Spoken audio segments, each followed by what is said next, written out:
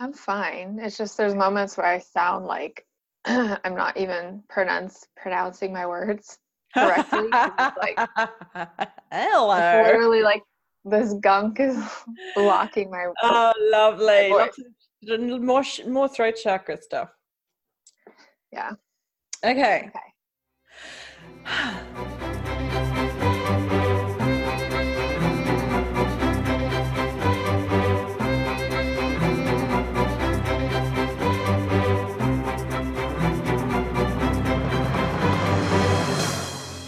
Welcome to the show, everybody.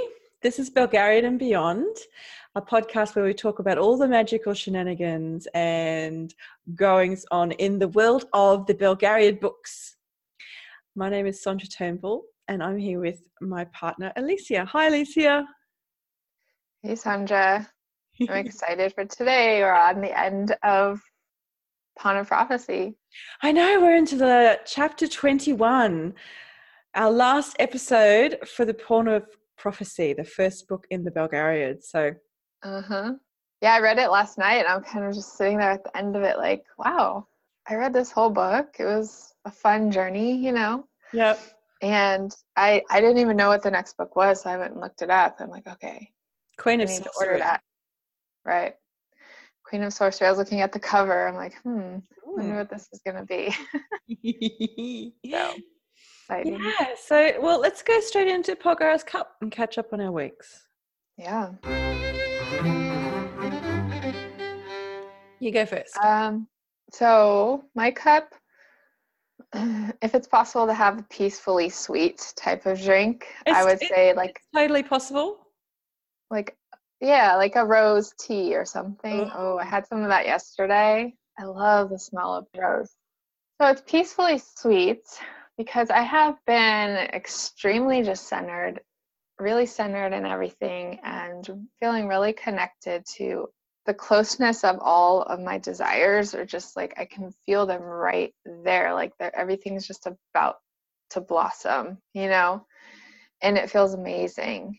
But going back to like weeks ago when I had made the decision to stop taking any action unless I felt inspired to do so, that literally stopped so much stuff in my life. Like I stopped pursuing that coaching business I was doing, which was the biggest thing. But then other little stuff kind of tied to that, I stopped as well. And so I got pretty good in the flow for a while with writing my book. And now what I'm finding is that I so much enjoy just being, like meditating and being reflective and feeling these desires getting closer and closer to me, that I'm finding it really hard to sit down and get the second draft done for my book. And I'm also postponed, like what I brought up at the very end of last week, this thing of working with children and their writing. We mentioned that on the show. We talked about it afterwards. Oh, no. It was, well, no, I think we recorded it, but yeah, it was at the end of the recording. Yeah, I think we talked about it afterwards. I don't know. Well, it was this thing about I've been feeling called to work with children to help them with their stories and writing and stuff. And I had every intention to like put that out, like start emailing the kids' school and stuff, and I just haven't. So I'm kind of dealing with this like, why am I not feeling compelled to actually take the steps towards my desires? Am I really just waiting for them to show up?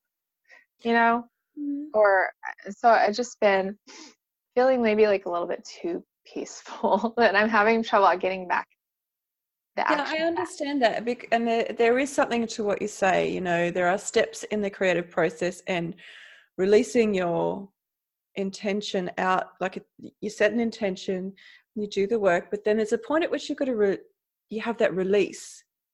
Nothing happens until you toss it out into the universe, because that's part of the process, that's part of the cycle. And it's okay. Like you are blossoming, and some flowers take longer to bloom than others, and you will know when you're holding it too long, because it will start to get uncomfortable. It won't be this lovely peaceful feeling that you have. That's a good point. Yeah. I mean, I feel really comfortable right now. I feel really like, And you know what? That's okay. just being is okay. Yeah. Because when you are in that state, the signals the universe gives you ring loud and clear because you don't have all the other bullshit going on crowding it out. Right. Right. And that's the thing is I have been having so much of that happen. I'm almost kind of like, hey, I want to keep letting this happen right now. I don't want to do something that's going to push me into a place of anxiety about deadlines or like what will people think or, So um, it's just all happening in its perfect time, sweetheart. yeah, I suppose so. I'm just so not used to like having this peace, like so much peace, And like that's the thing, you start looking for familiar, drama. you know? Right. Yeah, that's it. But I'm so thankful, I have some resources I can always turn back to when I start to feel that urge, and I'll just go read it. And it brings me right back to like, you're fine. Just don't go there. So Yep. that's been my week. But the other thing that was really, I don't know what the word is. Like I felt heartbroken, but we lost our pet hamster. Oh, I'm sorry, You sweetheart. know, it's the first time I've ever had a hamster. It was really my daughter's hamster, but I pretty much am the one that took care of him. Yeah, I was the one who picked of him course up. you And would. I was holding him, petting him. I put him his little ball to run around the house. And so he was supposed to live a few years and he only made it like 6 months. And it's just so sudden. All of a sudden, he just stopped. One evening, he just went downhill, and through the night, he just passed. And I don't know. The next day, I was in tears for half of the day. Alexis took it really hard, my older one, because it was her hamster. Mm-hmm. And it's the first time she's lost anything like that. So It's a big my lesson to little go one, through. yeah. But she came back a lot quicker than I did. So I was kind of, why am I taking this so hard? No, kids are just really resilient. Yeah. So that was the other thing that just kind of kept me kind of in this place of peace and Yeah. And you mourning know what? the little guy. That's so beautiful. Like, I know that maybe it's a bit morbid of me. I mean, I'm sure people could interpret it that way, but I think it's beautiful because there are connections there to your stillness. You're releasing really, really big, deep stuff and allowing yourself to just be with that. Like, there's so much symbolism there in all of that stuff that's happening. Yeah. Yeah.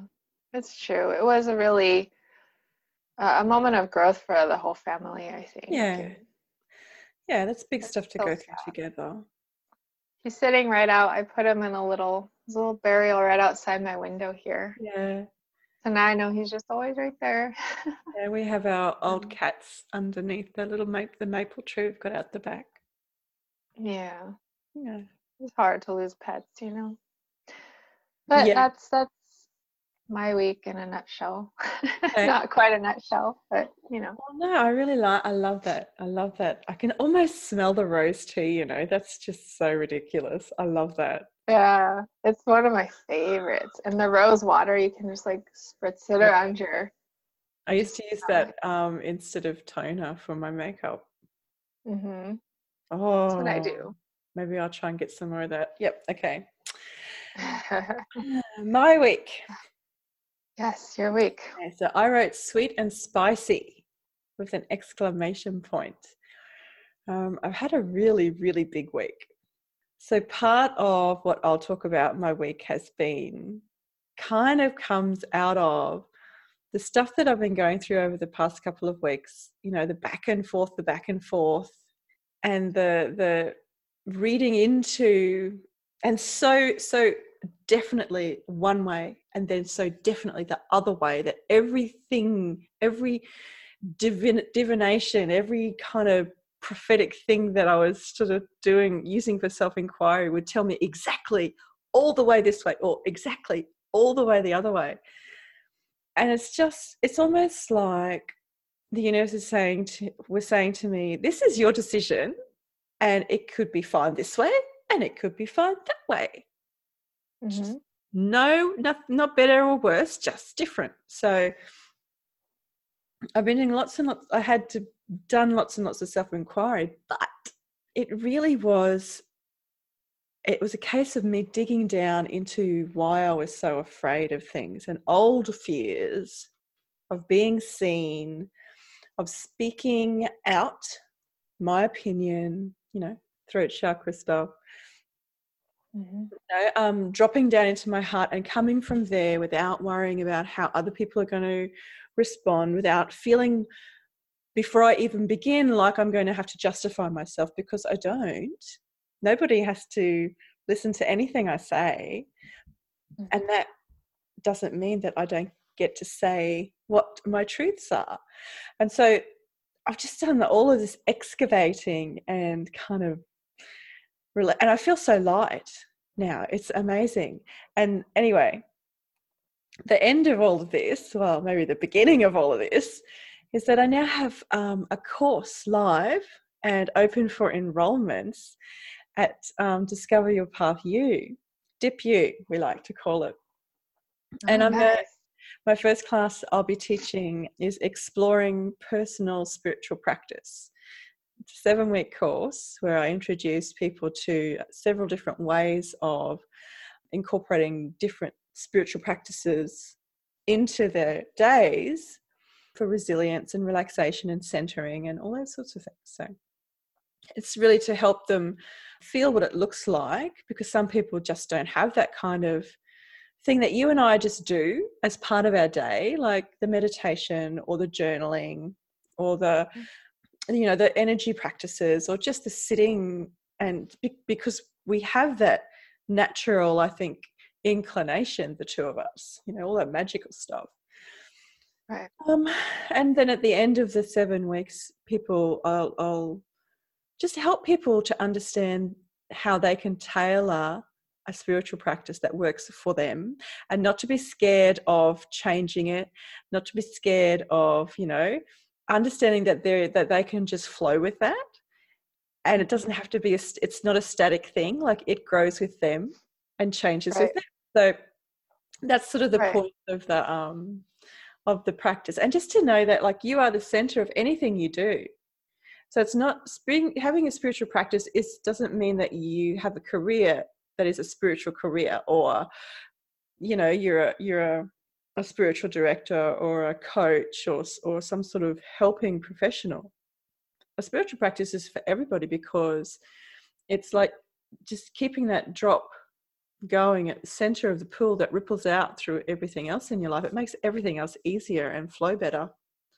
And I'm really passionate about, that personal aspect of all of the things. So, I think I've got EFT in there and Reiki and meditation and grounding. And yeah, that sounds like really, really incredible. I think that that's such an important aspect that people overlook a lot. But I think there's always an interest in most people. They're just a little bit afraid of, like, I have no idea where to start, or they're a little bit afraid of what it might bring up if they start doing it.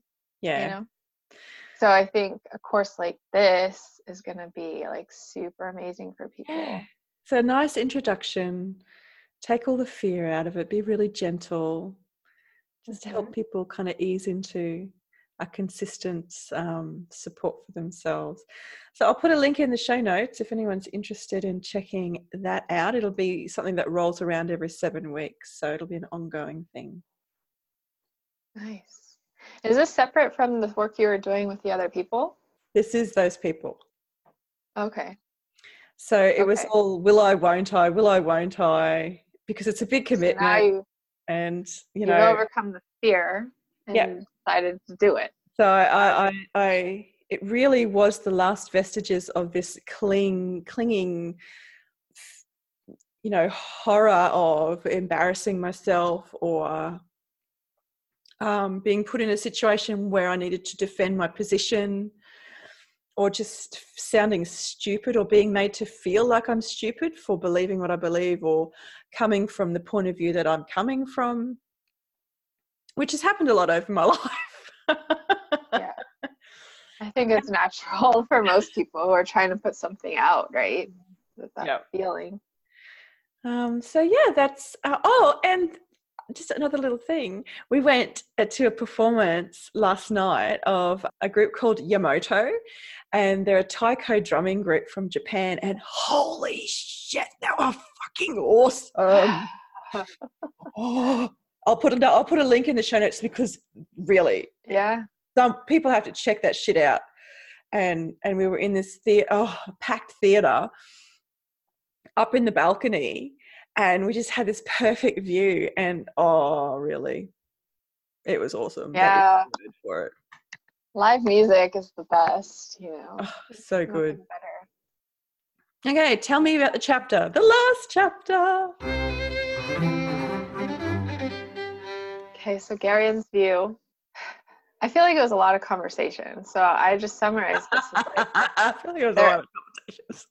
they're at the docks, getting ready to like head out on their mission, and so people are there's different conversations going on, and through that, Garion learns a lot more truths about who people really are, who he really is, and especially the conversation between Mr. Wolf and Garion is the one we're going to probably talk about most. Yeah. And then just the moment with Aunt Pole having one of her classic moments moments. Yeah, where she puts Elena in place. Yeah. In a rather harsh way, but it's really funny. Yeah. That's pretty much it. Yep. Yeah. Okay.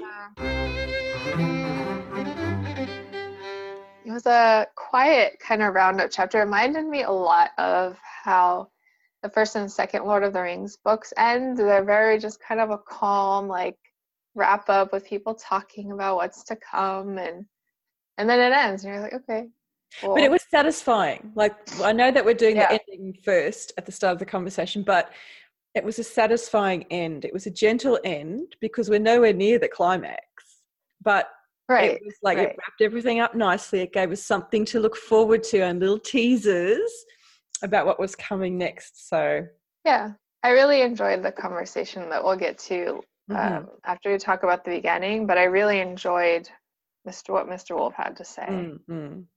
So we'll start at the start, and they've pulled up at the quay, and the big ships are in the water, and so Captain Greldick again. They're loading themselves onto Captain Greldick's ship. I really like the quiet moment that the Hettar and his parents have. There's just something really elegant, and I don't know. What's your impression of Hettar and Chohag and Queen Silla? You know, I honestly didn't even pick up on this moment. I didn't really, I mean, none of those characters really mean anything to me at this point. So I'm kind of like, okay. Oh, okay, great. See, that's goodbye. That's what this conversation, like, that is really the guts of this conversation you and I are having. The points of view that we have and the things that we appreciate or miss or just don't think are important because, you know, these characters mean nothing to you. Right. You don't know them. Right. Like Hettar, I just literally met a couple chapters ago. Yep. Chohag, I mean, I haven't really seen much of him yet. I don't know who he is really other than a king somewhere. Algar. He's king of the Algars. Yeah. Right. So yeah, I mean, I didn't really take anything in about that. Okay, cool. Well, then I'll leave it there. I like Hettar. He's one of my favorite characters. Okay. I'm sure we'll find out more later. He's one of those ones that just grows on you. Right. Well, me anyway. And then the next part is Queen Iselina, who is in shock from Pole and Marcha's interaction. And I just love, she's sort of sitting in the sleigh looking like she's been hit in the face with a cold fish or something, like with a fixed smile, frigid, like, what the hell just happened? I don't know how to process this. Yeah. This part was really funny. Like, okay. So this is the other Aunt Pole moment that we get. Yeah. So she's like first just telling her you should find another hobby. Like maybe just go have some kids or something to keep you busy. Which kind of reminded me, it kind of brought up to me a little bit of like how some of the other issues you've had as you've read it through this time. Oh no, I totally like, agree with Aunt Pol in this situation. Selena, go have some kids and butt out of the sorcery. yeah, I almost took it a little bit as kind of like, okay. Oh my God, really? The only option, that's the only option a woman has to keep busy is to go have children. Like she can't go do anything else, you know? But in this case, I don't think it's the only option. I think it's the best option for this particular woman. yeah, exactly. It's just specific to her. Oh, I love that you reacted that way. I can't tell you how much I love that. So this is where I was a little bit confused, though, where Aunt Pol, where she's like, oh, one other thing, it would be best to break your connections with the bear cult. Yeah. And then she kind of panics and asks if Anig knows. And so I'm not entirely sure, like, what is so serious about this. Okay, so you remember they were mentioned in one of the earlier episodes, shuffling along when they first got to Valar Lorn. There was a group of them, and there was a little conversation about reuniting Aloria, and Dernick said that, well, what's so bad about that? And then Barak said, well, they'll do Barak or Silk, I can't remember, said the kingdoms were separated for a particular reason. Mm-hmm. And so the bear cult is like a political group who try to gain power every now and then, and I don't think you're supposed to know much about them yet. Like, your confusion is exactly how I felt the first time I read. I'm like, I just don't know why they're important at all. Right. But what's clear here is that they're not a great group to be connected with, and King Anig wouldn't like it if he knew that she was connected with them. So I guess they're kind of not an enemy of the state, but what they want is not what exists currently in the kingdoms. And so were they to get into power, things would be different. Okay. Yeah, that makes sense. Yeah, and I mean, it's further in the chapter, but we may as well talk about it here. Oh no, we'll just talk about the chapter as it unfolds. And Aunt Pol's comment about Anig, did you like that? Which one when is Selena says, oh, does Anig know? The fact that she says he's much cleverer than he looks. Yeah, Aunt Pol's like, yeah, I wouldn't be surprised. He's much cleverer than he looks. And so the fact that she then says here, you're walking very close to the edge of treason. You ought to have a few babies. I'll give you something useful to do. So that's why I say they're not exactly an enemy of the state, but they're not friends of the state. Right. Yeah. Okay. And then that's it. She's like, thanks for everything. See you later. Right. And then so Silk overhears all of this. Yes. And then Garion starts asking about it. But then Silk responds to Garion's like, what explains, what does this explain? And Silk says the high priest of Balar has been dabbling in Cherrick politics. Yes. So there's a little bit of that explanation that I was giving here. So the high priest is who? The high priest of Balar. We didn't meet him specifically, but he would have been the leader of the group that was shuffling along outside the temple of Balar. Okay. So Silk was able to come to this conclusion just by knowing that Islaena was involved? No, but because he is a spy and he's a very political creature, he has a lot of information that passes through his hands. And so it's obviously the fact that the bear cult has been politically active in Cherrick, and the fact he says it's obviously gone a bit further than I thought it was, into the heart of the palace. Because the Queen has obviously been much more involved than anybody realised. Yeah, that makes sense. But Okay. I mean, she's not political. The whole reason she's there is because she's obsessed with the idea of magic, and the cult, you know, as you can tell probably from the use of the high priest title, is a religious cult, and so some of their ceremonies and things look a bit mysterious, and you know, she's pretty bloody gullible, and so it probably looks like magic to her. Mm-hmm. Yeah, that makes sense. I misunderstood Silk's comment about the high priest. Like, I didn't realize he was saying that from information he'd previously received. Like, I thought he suddenly came to that conclusion based on what he'd heard Aunt Pole say. So I was like, how does that make Oh, that's interesting. Yeah, I mean, I know that because I sense? know the characters so well. Mm-hmm. So yeah, so then, you know, Silk decides that they need to go talk to Porin about this. Yeah. Well, he sort of looks over. He says, "Let's go talk to my uncle or something." But Rodar's talking with the other kings and Mr. Wolf, so he goes to talk to Porin. But the way it's written is it's not his first choice. Did you notice that? Yeah, the fact that he has to draw a deep breath first. Sort of brace himself for the Let's go. conversation. What do you make of that? Yeah. I mean, it could be either that he's nervous to speak with her because he's in love with her, or it could be that I think it could be tied to the fact that he knows they're going to have to say goodbye. Oh, I Maybe. hadn't ever thought of that. Oh, that's just, oh.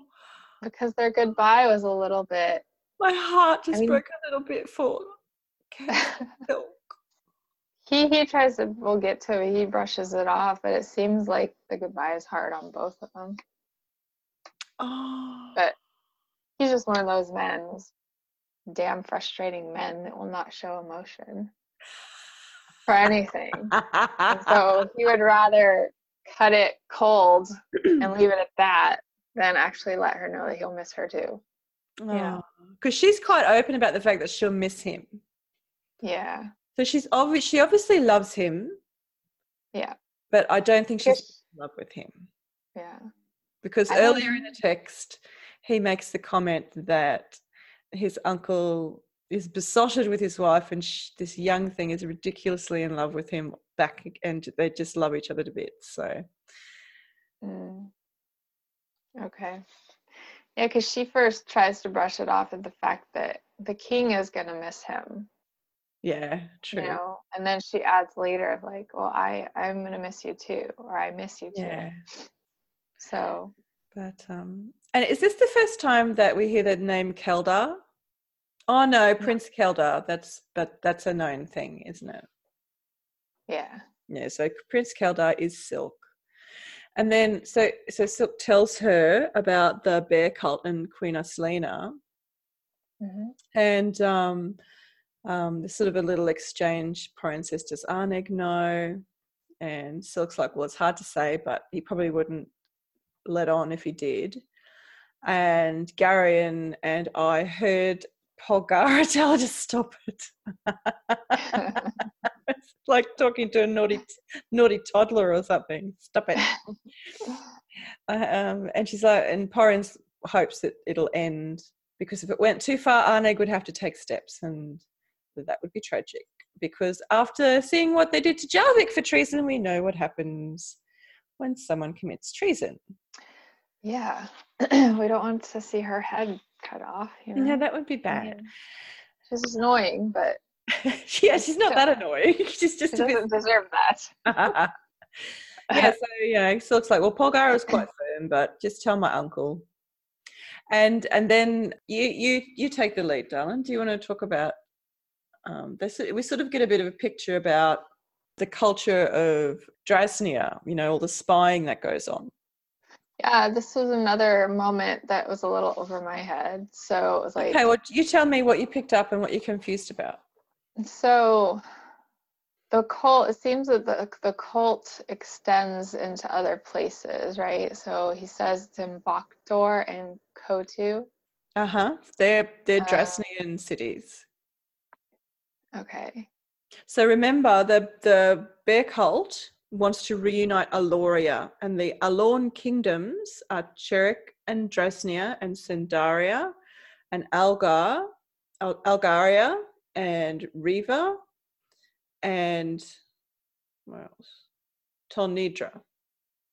So they are all, I'm not sure that Tolnidra is actually, I'm not sure about that, but so the bear cub has a presence in all of these kingdoms because they were Aloria before Aloria was separated into the kingdoms. Mm-hmm. Okay. So Queen Pora mentions that she's already got some people planted in the bear cult. Mm-hmm. So she's going to talk with them as soon as she goes back home. And so, yeah, he seems a little bit surprised, oh, you're already that far ahead, huh? Did you take it like a serious surprise? I took it as like teasing. I guess it has a bantering tone, but to me, I don't hear it as bantering in my head. Okay. And then it's yeah, keep going. No, I was gonna say, I just saw that it said he tells her that in a bantering tone. So yeah, I don't know. I mean, that's as far as I got with it. I don't know what else. Is there's more meaning to this conversation? Oh, not really. It's just letting us in on the Drasnian people. I think it's a little bit of an insight. And Porin, I think it shows her as a bit more of a force than some of the other queens, especially since we've just had an encounter with Aslina, who's a complete idiot sometimes and really gullible and really don't put her in charge of anything. But Porin is very intelligent and switched on and clever. And I think she's a bit of a force because it indicates that she takes care of the spying in the kingdom so that it frees up her husband, King Rodar, to take care of the rest of the world, basically. But her little domain is like the spying, handling the information that comes in and filtering that, what she thinks is important to King Rodar. And Silk's like, does Rodar know what you're up to? And she's like, yes, he gave me my first dozen spies himself as a wedding present. Yeah. And then the fact that Silk then says how typically Drasnian kind of indicates that this is their main business information, the kingdom. Right. And then this is where we move into them saying goodbye to each other, basically. Yeah, it switches up from flippant to quite serious, but Silk tries to keep it flippant, but he really doesn't succeed, I think. Yeah, I felt like she doesn't feel the same way for him as far as we know. So I guess it wouldn't have affected her anyways. Maybe he knows that. But after they kind of go back and forth about when are you coming back home? And he talks about, Belgrath really needs me right now. The stuff we're doing is really important. Mm-hmm. And then that's when she first says that, well, the king misses you. And then she shifts it to, well, I miss you too. And it's right after that where he's like, oh, you poor lonely little queen, Yeah. And to me, I was kind of like, that's a little snarky. Like, if that was me, I probably would have just walked away from him and had hard feelings. Yeah, we discussed last week. Yeah.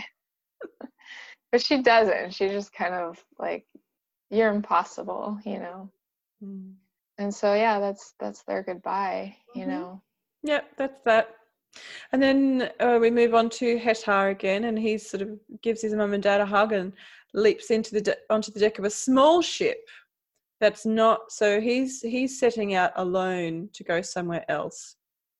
Right. And he sort of calls out to Belgrath and says, "I'll meet you in a couple of weeks in Vo-Wakun, in the ruins." So I think the thing was Hetar was going to get horses for them, so they all had really good horses, and he was going to meet them. Yeah, I think that was it. Yeah. And so that's fine. And it sort of gives you a little bit more of a hint about what he's like as a character, as a person. He sort of waves once, turns and faces the ocean, and away they sail with his scalp lock flowing in the wind. I do like this. I do like the horse symbology, like of the bear just this one scalp lock, like a horse's tail almost, and no other hair. Yeah, I missed that. But that is good imagery. Yeah. So we move into the goodbye between Meryl and Beric, right? yes. Okay. Do you want to take the lead, my darling? Well, I mean, it's pretty much the same we always see between the two of them. She's very like cold towards him, and he seems like he seems a little bit like sad that she doesn't even want to give him a hug. Yeah, he does, doesn't he? He's like, are we just going to keep going like this or what? Yeah. Actually, no, it's her that says, will my lord embrace me before he leaves? And he says, what's the point?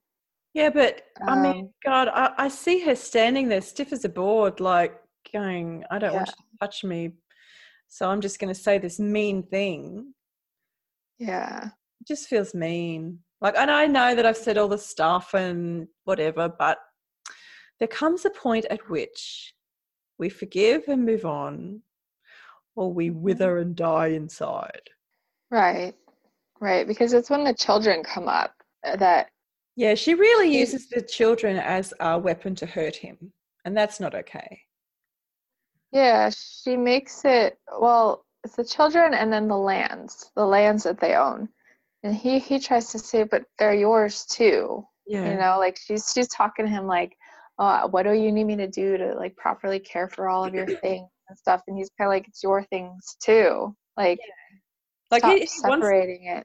He wants to be a partnership. He wants them to be a couple. He wants them to be close. And she refuses. Yeah. In every way that she can. Yeah. So that was a little sad, but. Yeah, it is a sad, like, you do get that real sense, don't you? Yeah, because then he just walks below the boat. Yeah, he gets up on the deck and goes straight below. And this is where we get another, like, Aunt Pole moment. Okay, go for it.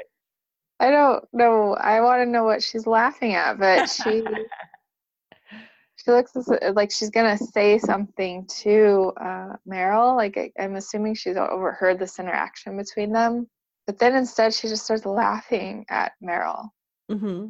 And so, like Meryl's kind of confused. Like, are you gonna let me in on what the joke is? And Polgara says.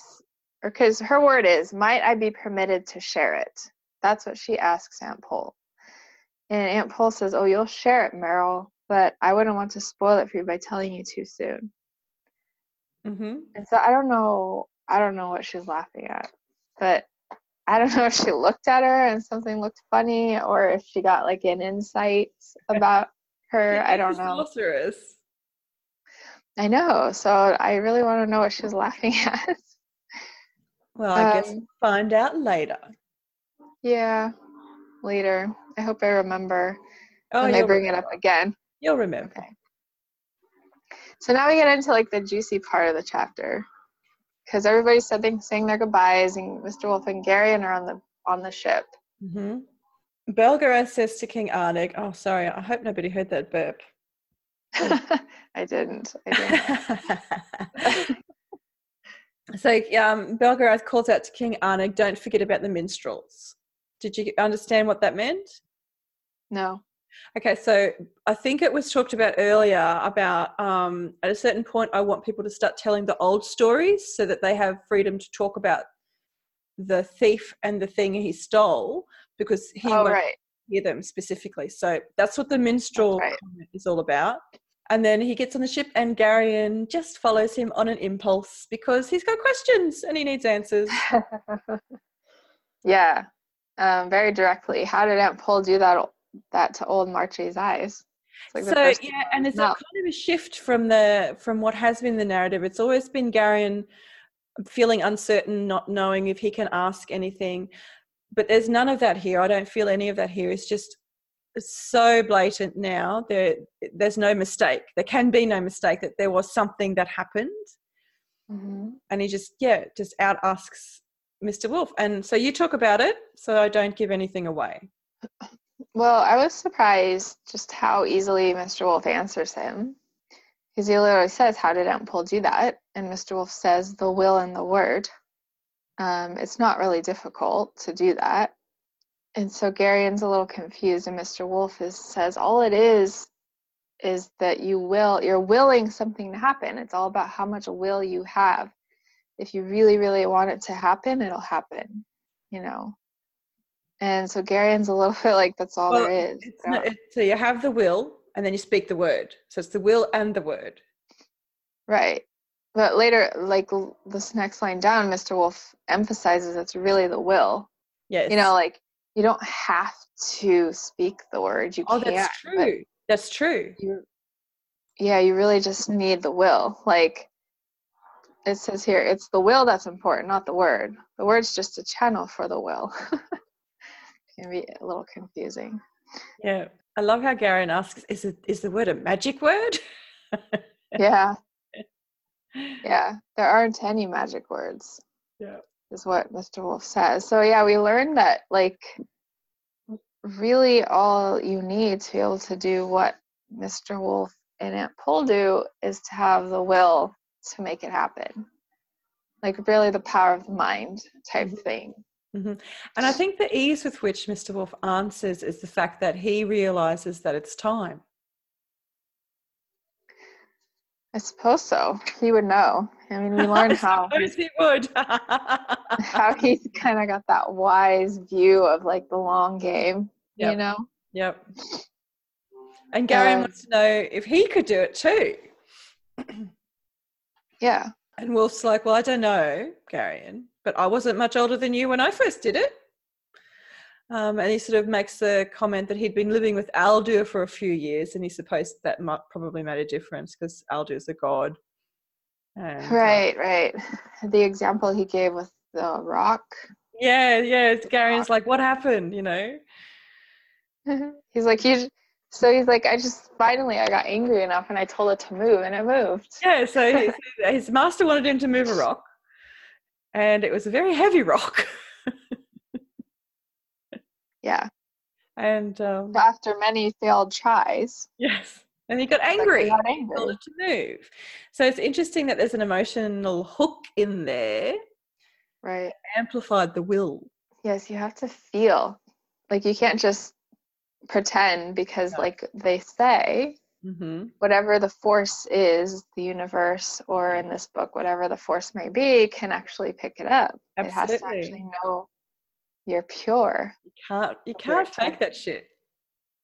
Right. And so that was a cool little backstory there. Yeah. And that's all. Garion's like, yeah. That's all? Yep, that's all.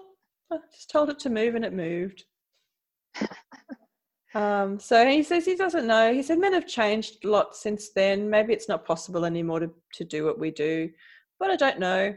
Yeah, and I liked how he gets into the explanation of like how most people just use devices or movements or words or whatever it is.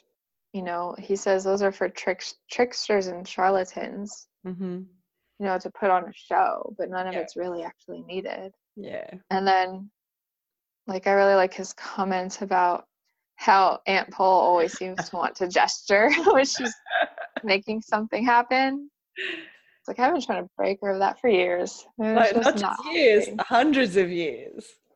Yeah, hundreds of years. And then we get into Garion's like, he blinks hundreds of years.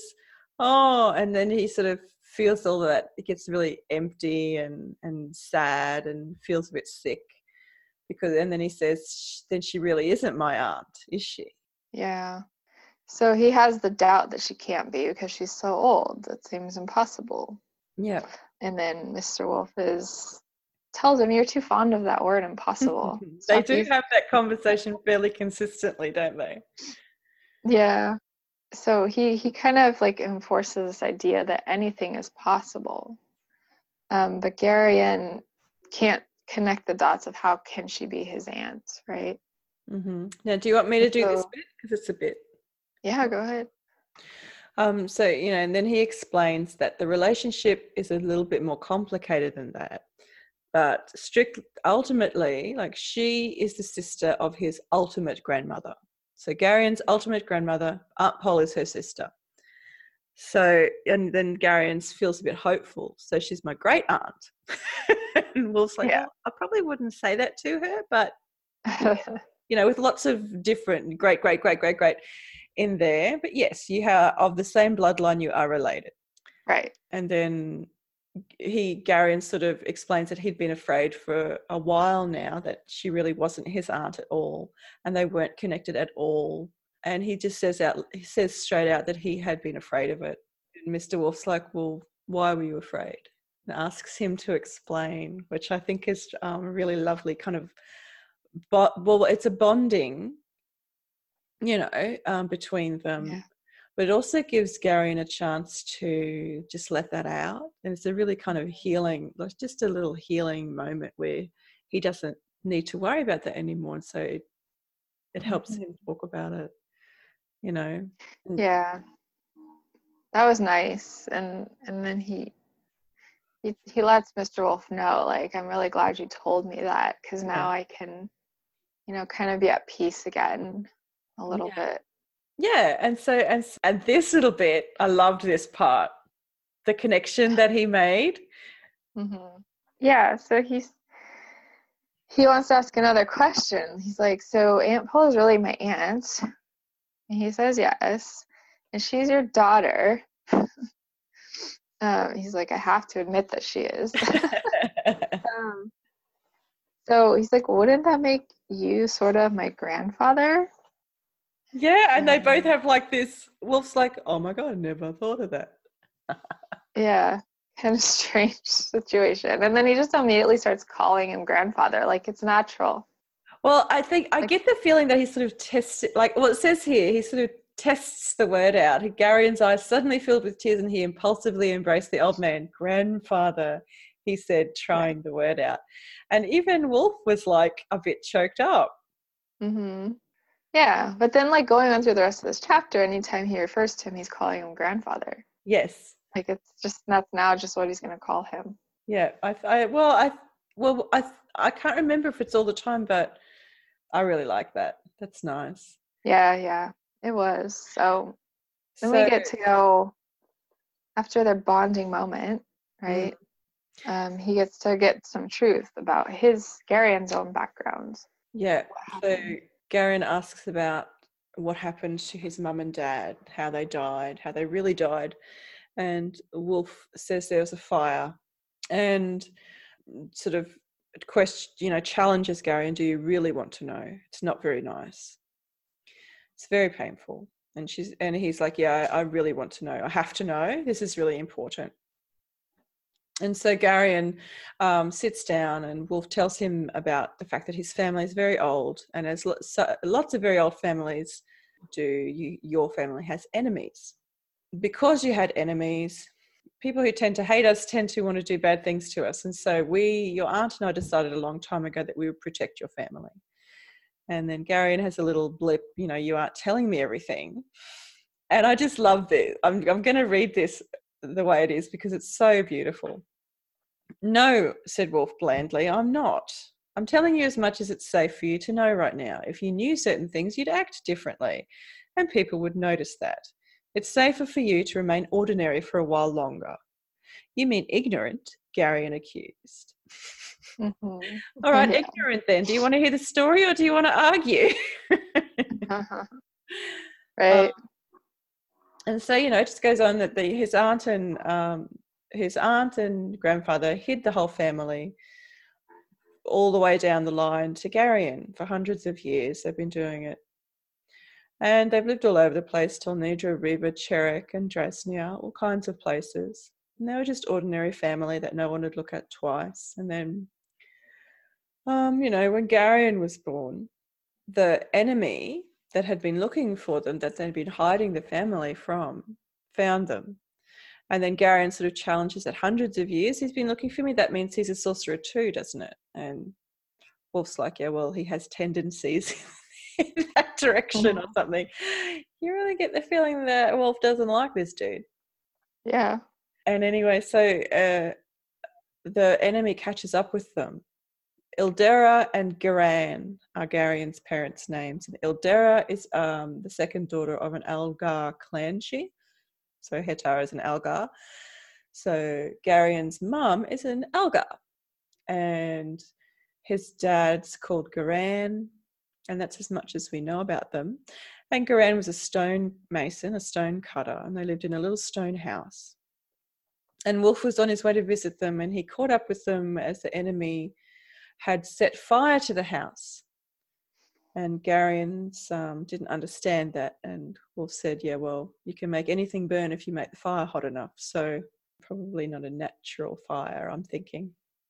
Yeah, some kind of magic. Yeah, and so they couldn't get out. He sealed all the stones and set fire to the house, so they couldn't get out. And then Ildera knocked one of the stones free, and you were just a baby, Gary, and so she pushed you through. And of course, that's what your enemy was waiting for, and he picked you up and would have fled with you, but I arrived just in time. And so to save himself, he threw you at me. And of course, I had to catch you, and so he got away. Because Garion wanted to know, did you kill him? He demanded fiercely. But this was interesting. Did you want to talk about what Wolf says now about the killing? Yeah, his comment about that he tries not to kill people too much because it seems to disrupt like the natural course of things. So I'm not sure exactly how.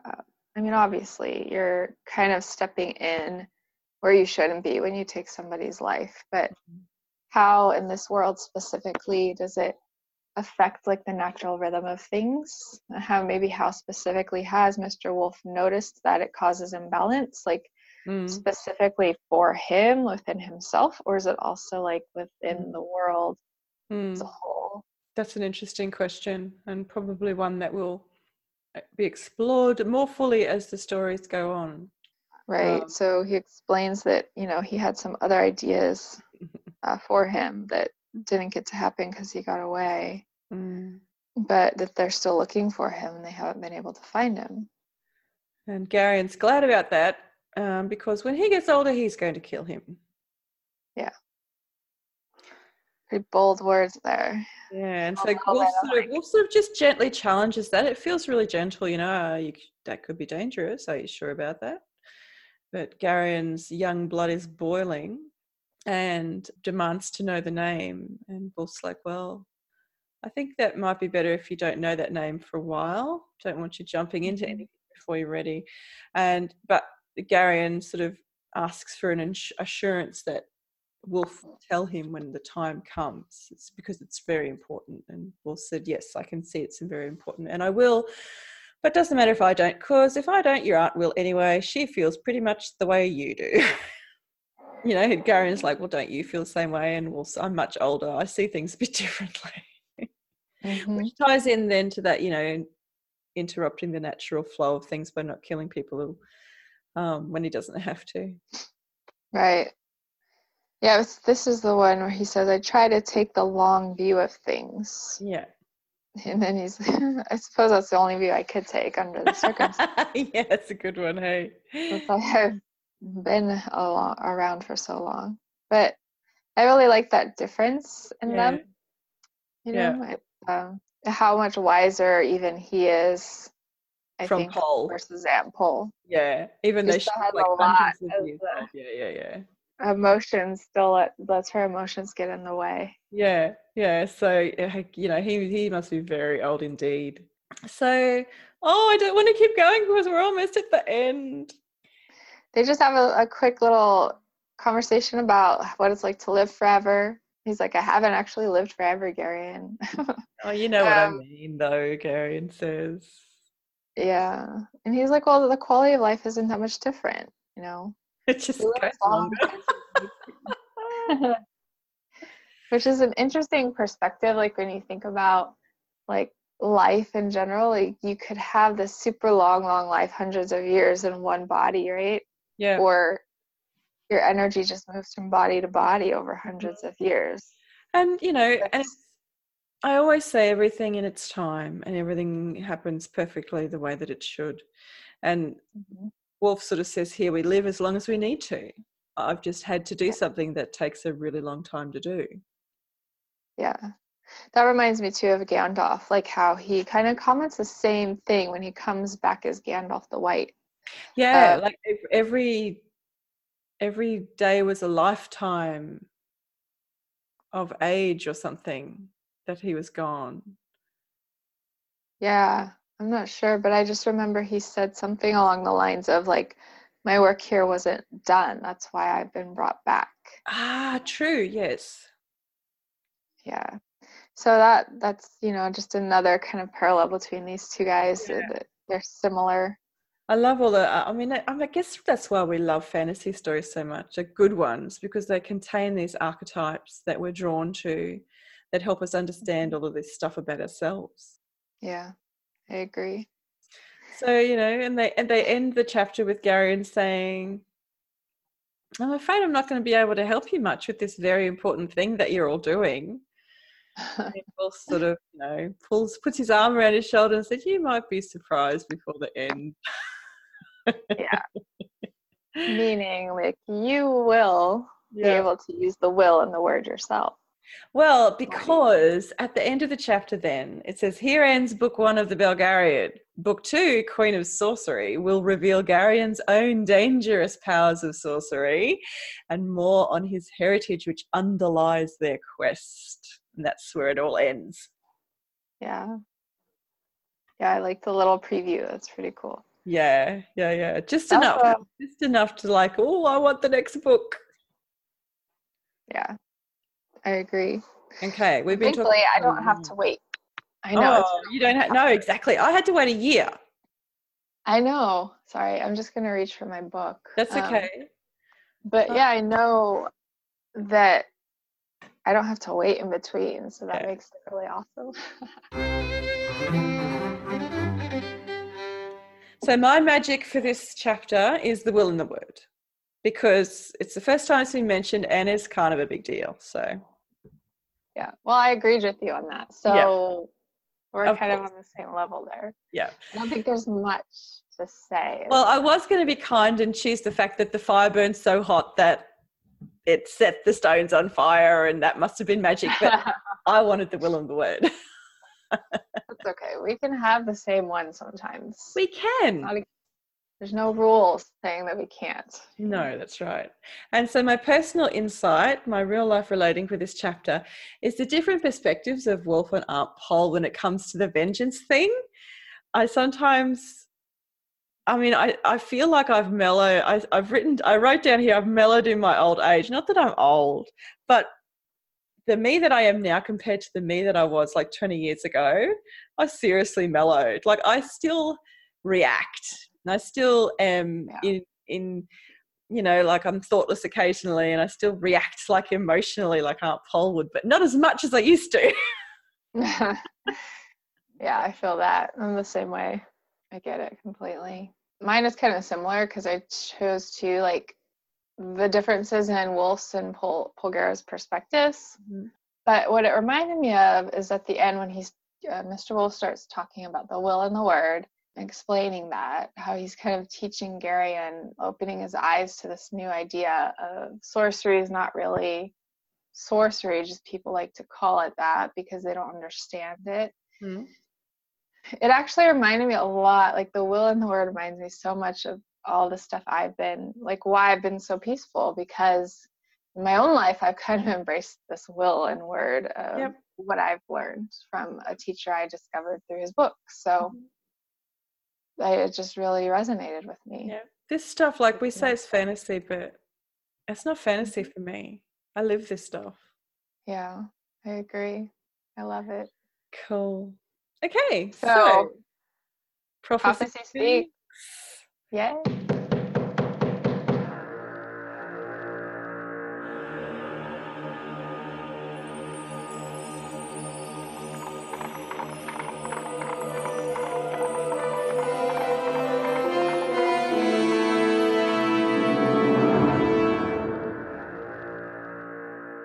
You go first because I'm going to work out an intention for myself. Okay, so I would like a bit of guidance. I'm going to just start developing some materials for this course that I'm going to do. And the intention I'm holding is for direction. The best thing I can do, the best way I can approach developing the materials for the course. Okay. And the book you're using is? The book I'm using is the Reiki Source book by Bronwyn and Franz Stein. Okay. A monk asked Umon, "What is the teaching of the Buddha's lifetime?" Umon said, "Preaching, facing oneness. Oneness is absolute truth. To face oneness means to face everything, yourself, the world, every being, and everything in its absolute truth." I'll just read the next paragraph because I feel like I need a bit of context.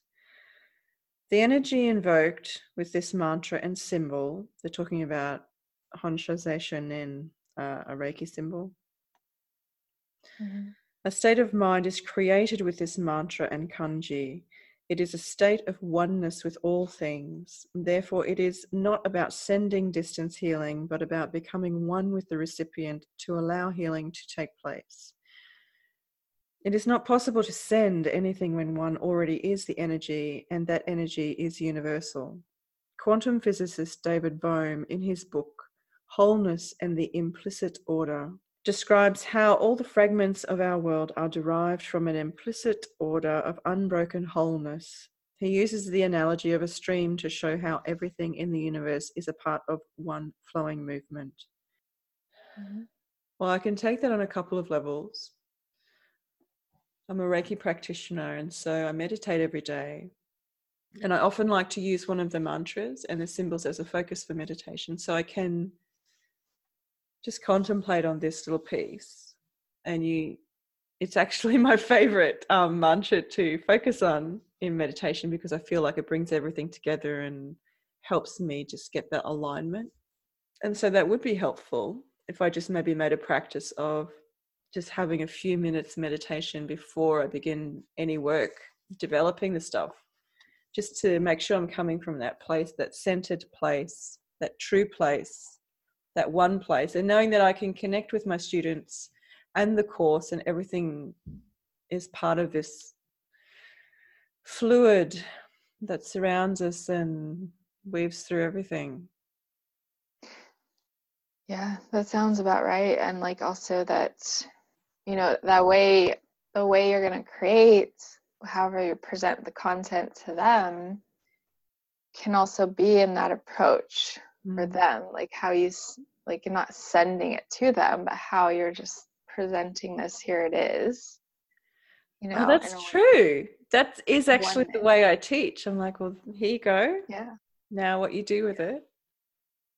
Yeah. Oh, thank you. That's nice. You already have it all there. You just got to put it in place. Okay, cool. Thanks, babe. Yeah, that was a good one. I chose for my intention.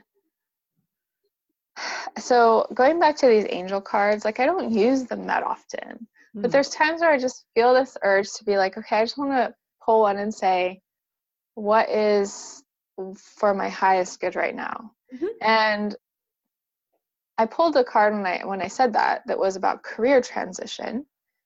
And I was a little confused by that because I feel like I'm clearly on my path as an author now, but also that the children's stuff has been coming up.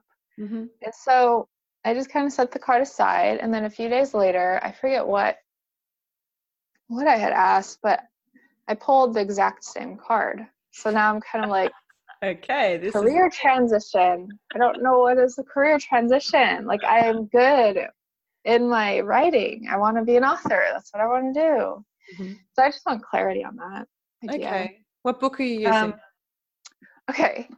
It's my turn to really nerd out because Game of Thrones is back on. Like I've been seeing all the memes on Facebook. Oh my gosh, I was having a heart attack for the whole first episode because so much happened. And this is like, just like Harry Potter, like this is my thing. And Lord of the Rings, Game of Thrones is what gets me going. Like, Okay. so I have to use the first book in the series this week just Okay. to honor that. So yeah, my intention, let's see, flip, close my eyes. I'm excited to read this. It's been a long time since I've opened this. All right. The queen seemed amused by that. Save your pity for yourself, Lord Stark. I want none of it. You know what I must do, Lord Stark said. Must? She put her hand on his good leg just above the knee. A true man does what he will, not what he must. Her fingers brushed lightly against his thigh in the gentlest of promises. The realm needs a strong hand. Joff will not come of age for years. No one wants war again, least of all me. Her hand touched his face and his hair. If friends can turn to enemies, enemies can become friends. Your wife is 1,000 leagues away, and my brother has fled. Be kind to me, Ned. I swear to you, shall never regret it. Did you make the same offer to Jon Arryn? She slapped him. I shall wear that as a badge of honor, Ned said dryly. Okay. I don't know if I should keep reading. Well, this is like a conversation between Cersei and Ned Stark before I won't spoil anything, but like Ned Stark is probably, well, not the only, but he was the most honorable character in this whole series. Everybody else, there may be one or two others, but everybody else has this like weird, like manipulative side to them. And so and Cersei is the complete opposite, on the other end of the spectrum from him. She's the most evil, manipulative bitch. And this thing, and the fact that she's trying to seduce him in this scene, like the part where it says a true man does what he will, not what he must, is the only part that really stood out to me. Can I tell you what I'm thinking? Yeah, go ahead. So I see two poles, and you in the center doing what you will. Okay. You know, you've got these two characters who are completely opposite, who would do this or do that. This is right or that is right. And they're both trying to seduce you from the center to one way or the other. But you are in the center, and a good man does what he will. And a good woman, that's you. Yeah. So it doesn't matter that this card is telling you this thing. It's okay. The purpose of divinatory tools is to get you to contemplate. It's to prick it's to sort of spark something in you so that you think more deeply about a thing. It's not for fortune telling. It's not a fortune telling device. It's a way of getting you to open up and think more deeply about something. And often they will challenge you. Are you sure this is what you want? Are you sure this is what you want? Yeah, that's a good point. And the line with like a man does what he will, not what he must, I think is what stood out to me too. And that, you're gonna do what you will do. Like you are an author and that's what you will do. Not what you like in the times before, what I thought I must do was all this other very stuff. Appropriate. Like you were just, that's totally what you've been through. Yeah. So it makes sense. And two, I think that the transition only is coming from just the simple shift. Like it's not going to mean that I'm stopping an author. It's just kind of a little shift in my role as an author, because now I really want to involve children, and I have a whole children's series that I cannot wait to start writing, like a middle grade series. I don't understand why you're challenging this shift in career then, because that's a shift. I guess I take things to extremes. Like I'm like, okay, hey, doesn't mean you're going to go and study to be a neurosurgeon. I know. No, I knew that. Like I will never. Yeah, that makes sense. Sense. So. Oh, well, that makes total sense then. That's so ironic. How is it that Cersei of all characters in this story is the one that brought me the insight? I don't know. Sorry about that. Okay. It's okay. I think she's got a secret side to her. Oh, well, okay. So, prediction for the next chapter, I decided that I get a freebie this week. Like, I don't need to make a prediction because I'm not going to predict the whole next book. No. So, no prediction this week. But let's check last week. Uh-huh. Was I close? I don't think I was close at all. I said something about murder. Yeah, you were like murder and betrayal. Okay. Again, I am a Game of Thrones fan. Yes, you are. This is a much gentler and more romantic story. Yes, it is. That's for sure. So this is the last show in our first season. Yay. So, that's our excuse for why it's extra long too. Yes, so we don't want it to end, but season 2 is coming your way. You will not even notice that we've been gone, my darlings. Thank you so much for staying with us for a whole 21 episodes. We really appreciate you being here with us. Oh yeah, it's been so much fun. I haven't thought of any hashtags. The will and the way. The will, not the way. The will and the word. The will and the word. So you fix that up because that's a mistake. The will and the word. Okay. Great. So everyone, please come and visit us on social media. I'll put all the links in the show notes. You can head over to Belgariad and Beyond at goddesskindle.com, where you will find out everything about us, everything about the show, and all the things you need to click on. You can find us at Belgariad and Beyond on Facebook and Instagram. Come onto Facebook. That's where we like to hang out. Use the hashtag The Will and the Word to talk about this episode and hook up with us and start some conversations, and we can all nerd out together. Yeah, that's what we're waiting for. We're waiting for all that interaction with the community. And also you can help us out by leaving a review of the podcast on iTunes or wherever you listen, because that way it's just spreading the love. More people can access us if we're a little bit higher up in the search, you know, and maybe if you're in some groups on Facebook that are into this kind of thing, share a link to our Facebook page. That would be so cool. Yeah, super awesome. Yeah, so we'll be back soon with the next book. I can't wait to get started. Queen of Sorcery coming your way very soon. Okay, everybody. Bye, guys. Bye.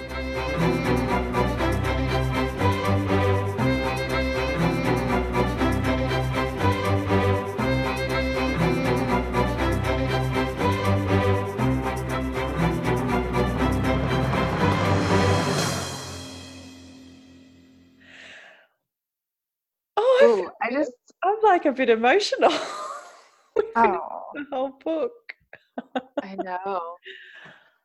That was it was a really like sweet moment last night when I finished. Yeah. I think I'll get more attached as we go on. Oh, you totally will. You totally will. Really. Like right now I really am kind of feeling Silk and Mr. Wolf. Mm-hmm. Yep. Everybody else is just still kind of there for me. Yep. But this will and the word stuff has me really intrigued. And the other thing I was thinking though, so we're going to keep our colors, these colors, even though the book color's changing, or are we changing colors? No, I'm thinking we might change colors. Each book? Yeah, what do you think?